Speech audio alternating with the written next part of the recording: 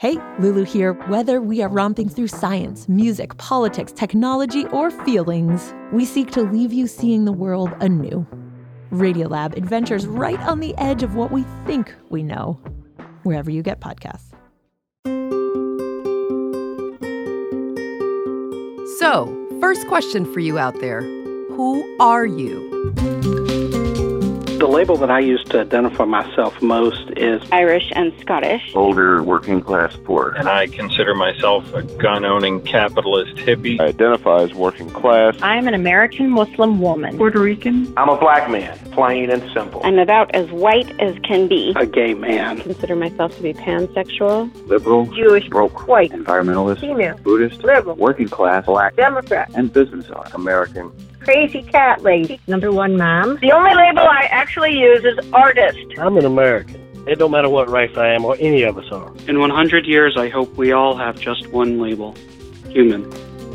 Ah, the United States of America. Land of the free, home of the brave, and lots and lots and lots of opinions on what it means to actually be an American. So, who am I?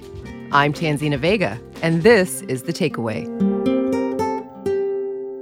I want to welcome you, our listeners, to this daily national conversation. I've spent my career reporting on issues that matter to Americans, everything from how technology shapes the way we communicate to racial injustice and economic inequality. And today, I come to you as the host of a show that we hope will represent different points of view from different parts of the country, not just New York. At some point today, this broadcast will be heard in places like Williston, North Dakota, and San Angelo, Texas, and Jackson, Mississippi. And while the things that matter to you, to your families, to your communities, in many ways may be different, there are also many commonalities. You see, it's all part of this 241-year-long experiment that we're part of called the United States of America. It's an experiment in democracy, an experiment in identity, and it's an experiment in what it means to be free in a place that you call home. Quick history check here. At the founding of this country, being an American, or at least one who had rights, essentially meant being a white guy who owned property. Today, though, that identity is shifting fast, from what we look like to where we worship to who we love. And so it's not surprising that for many Americans, those changes create a sense of anxiety. Some people feel they'll be left behind by the country they thought they knew, and others are excited to chart a new course, to take part in that dream that so many of us aspire to. And if you think this is all pie-in-the-sky talk, it's not. Americans really think about this stuff. 2017 data from the Pew Research Center found that 36% of American adults reported that their family had in fact already achieved the American dream. 46% said they were on their way to achieving it. Throughout the week, we'll spend some time examining the different facets of American identity, from who we think we are when we talk about the working class and the elite, to the way religion and politics influence our identities. And at the end of today's hour, I'll talk with President Jimmy Carter, who says his faith has defined most of his life. So stick around for that conversation. But to help us kick things off, I'm joined by three people with very different identities. We have Amy Walter, the national editor of the Cook Political Report, Sarah Smarsh, a Kansas-based journalist covering socioeconomic class and author of the forthcoming book Heartland, and Michael Eric Dyson from Georgetown University. His latest book is Tears We Cannot Stop, A Sermon to White America. Great to have you all here. Thank you. Thank you for having us. Thanks so much. All right, Amy, so I want to start with you. Is there such a thing as a collective American identity? I think that there is a collective sense for what that means when you say that I'm an American. But I think what has changed, especially in the last, let's say 20, 25 years, is that we're hearing voices from different Americans. So I think there was an image of what an American looks like, sounds like, acts like, that had been sort of put into our culture thanks to movies and, popular music, et cetera. And as we have transformed as a society, especially as technology has helped to transform us, we're now seeing different Americans and their Americanness that looks different from the image that we once had. Michael? Yeah, I think that's true. Look, there's been a huge and fractious division between those who want to see America as predominantly white and therefore an invisible identity. Many white people are not encouraged to think of themselves as white. So the problem right off the bat is that many white Americans don't conceive of themselves as one among many ethnicities, one among many identities.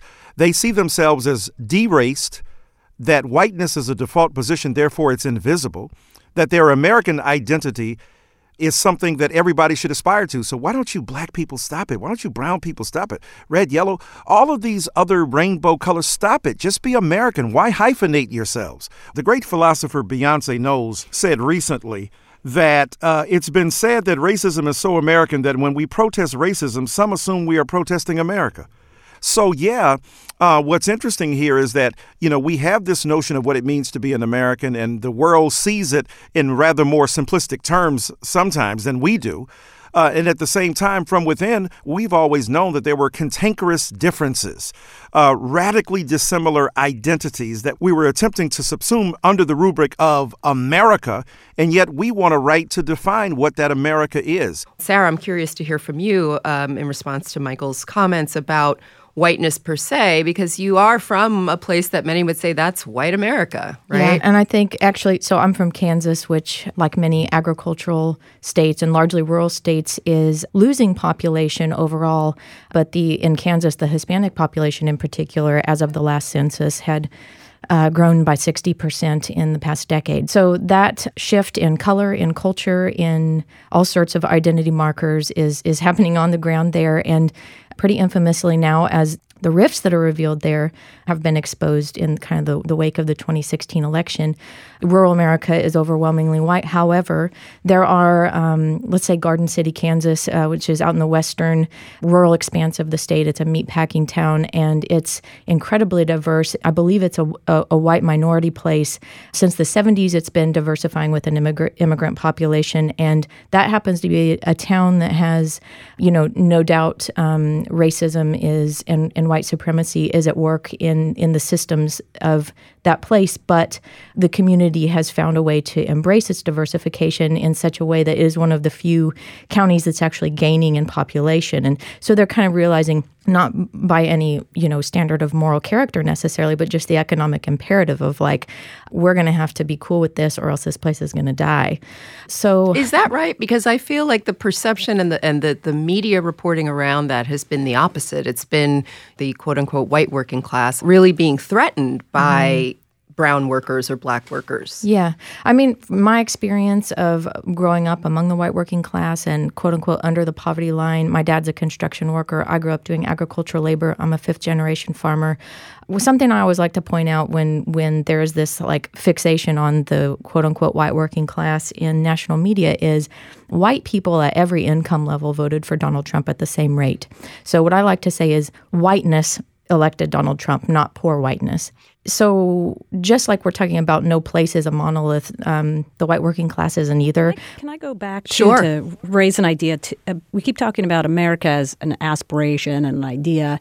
And I think that's what we saw in the 2016 campaign. But quite frankly, it's been clashing up against, these two ideas have been clashing up against each other for quite some time. And that's this idea of, the American dream and the American aspiration. And we aren't a thing, we're an idea.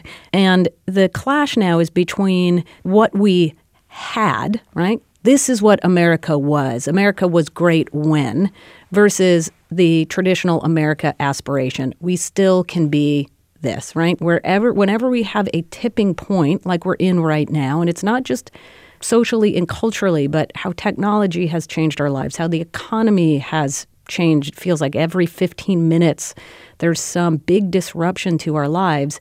The desire to go back to what we had versus, oh no, things are going to be better over on the other side. And of course, if you are in the group that things were good for you 50 years ago versus things weren't that great for you if you were alive 50 years ago, you're going to have a very different concept when you ask the question about what it means to be American and what it means to have the American dream. And I wonder if y'all can sort of address this issue too. The American dream is, I think, in many ways being unmasked as a sort of myth. It's one of the narratives that we as Americans have been fed. Work really hard, quote unquote, this is a meritocracy. You'll get where you want to get. You can get the house, the picket fence, et cetera. And I think at least the last decade or two have shown us that that is not necessarily true, and it's increasingly difficult for people to even think about getting into this middle-class house with the white picket fence. And I think there is a certain amount of disillusionment, if you will, among Americans about that.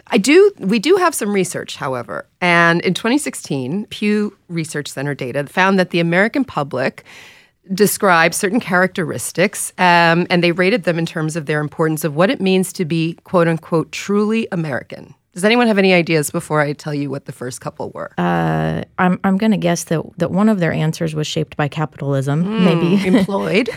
Yeah, right. Employed helps. Michael, any ideas? Yeah, maybe employment, maybe where you live, rural versus urban, or, what you feel about how did you vote in the last election, whether you're Democrat or Republican? I don't know.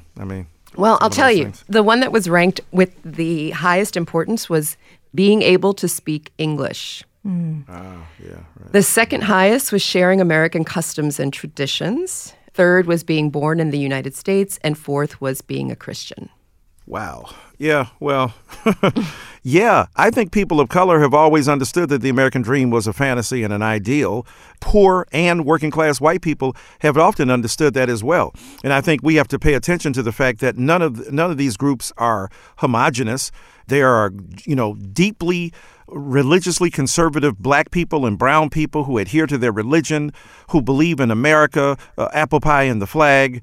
And the irony is that many Republicans on the far right don't understand what a vote-rich and morals-rich community they have in both black and brown, among many others, communities, if they would just knock off some of the racist approaches through the politics and public policy, they could exploit an enormously fertile vein of moral and religious conservatism that almost happens, quote, naturally in these communities. And I'll end by saying this. So when we talk about the white working class, I think the admonition to see that they are not homogenous is extremely important here, because the white working class has been used as a poster boy for good stuff and a whipping boy for bad stuff from the very beginning. Race and class become intertwined so that the racism of the white working class, the homophobia of the black and brown working class, and some of the tensions, the sexism of all of them means that these are complicated communities. But when we come down to trying to figure out, who's a good guy and who's a bad guy, it's really more complicated than us versus them. Guys, I want to make sure we get to some calls from listeners that really stood out to us over the last week. Take a listen to this. Hey, this is Charles in Louisville, Kentucky. If I identify as white, I'm a racist. If I identify as male, I'm a sexist. If I identify as Christian, I'm a bigot. So I identify as working class, because it's not okay to hate the working class, at least not yet. Amy, your reaction? Yeah, I think he represents this idea that I was talking about earlier, which was it was pretty clear 50 years ago when you were any one of those categories what that meant.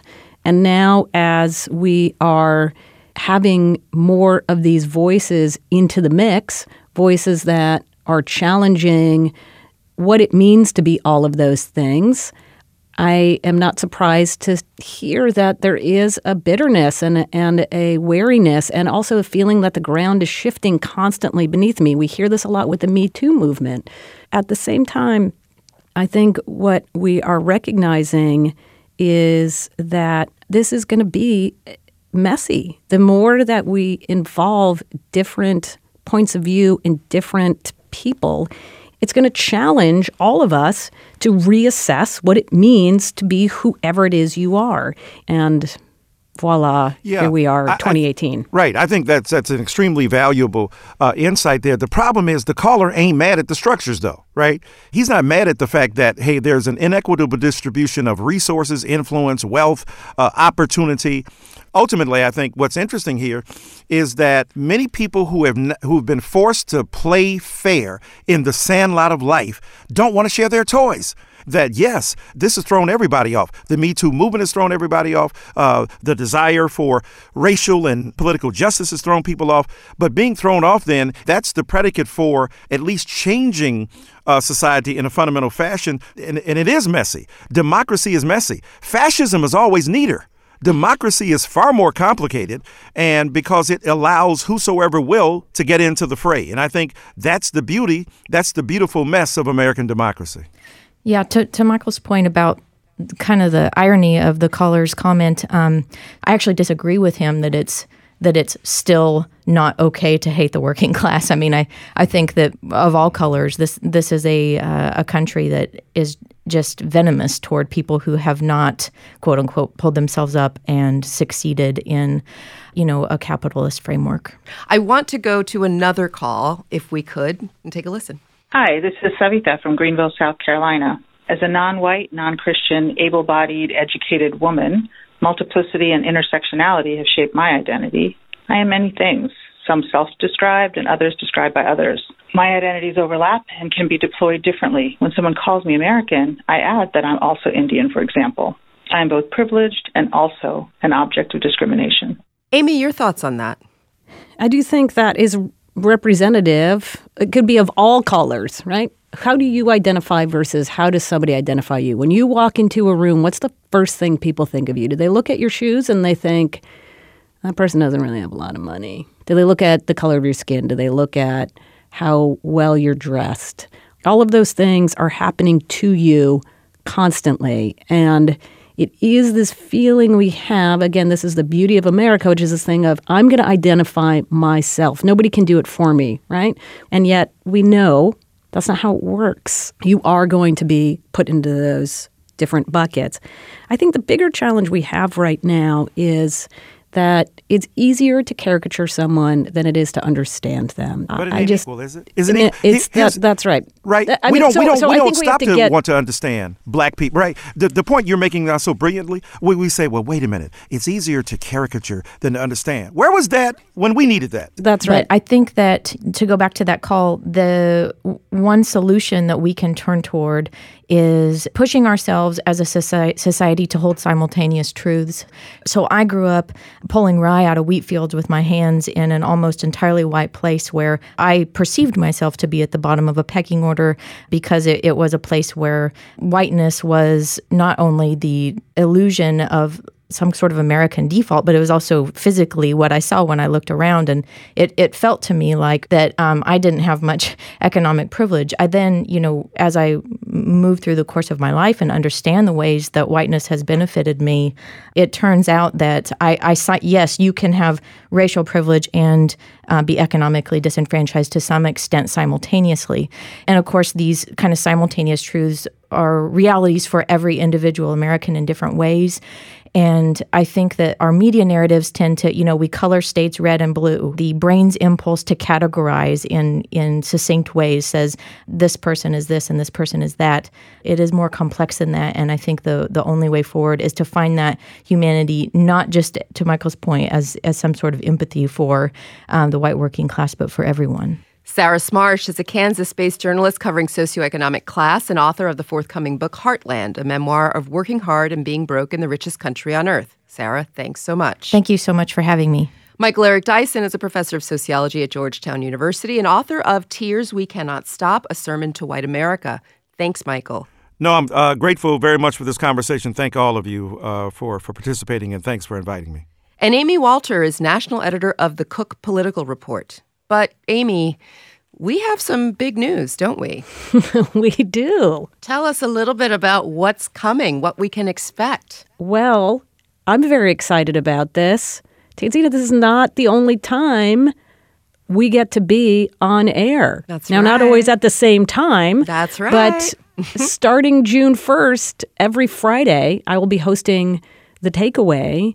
And in it, we're going to try to do exactly what this conversation was getting to, which is dig deep into some of the political and policy issues that are impacting all of us. I feel like we're at a time now with incredible disruption all around us, every minute.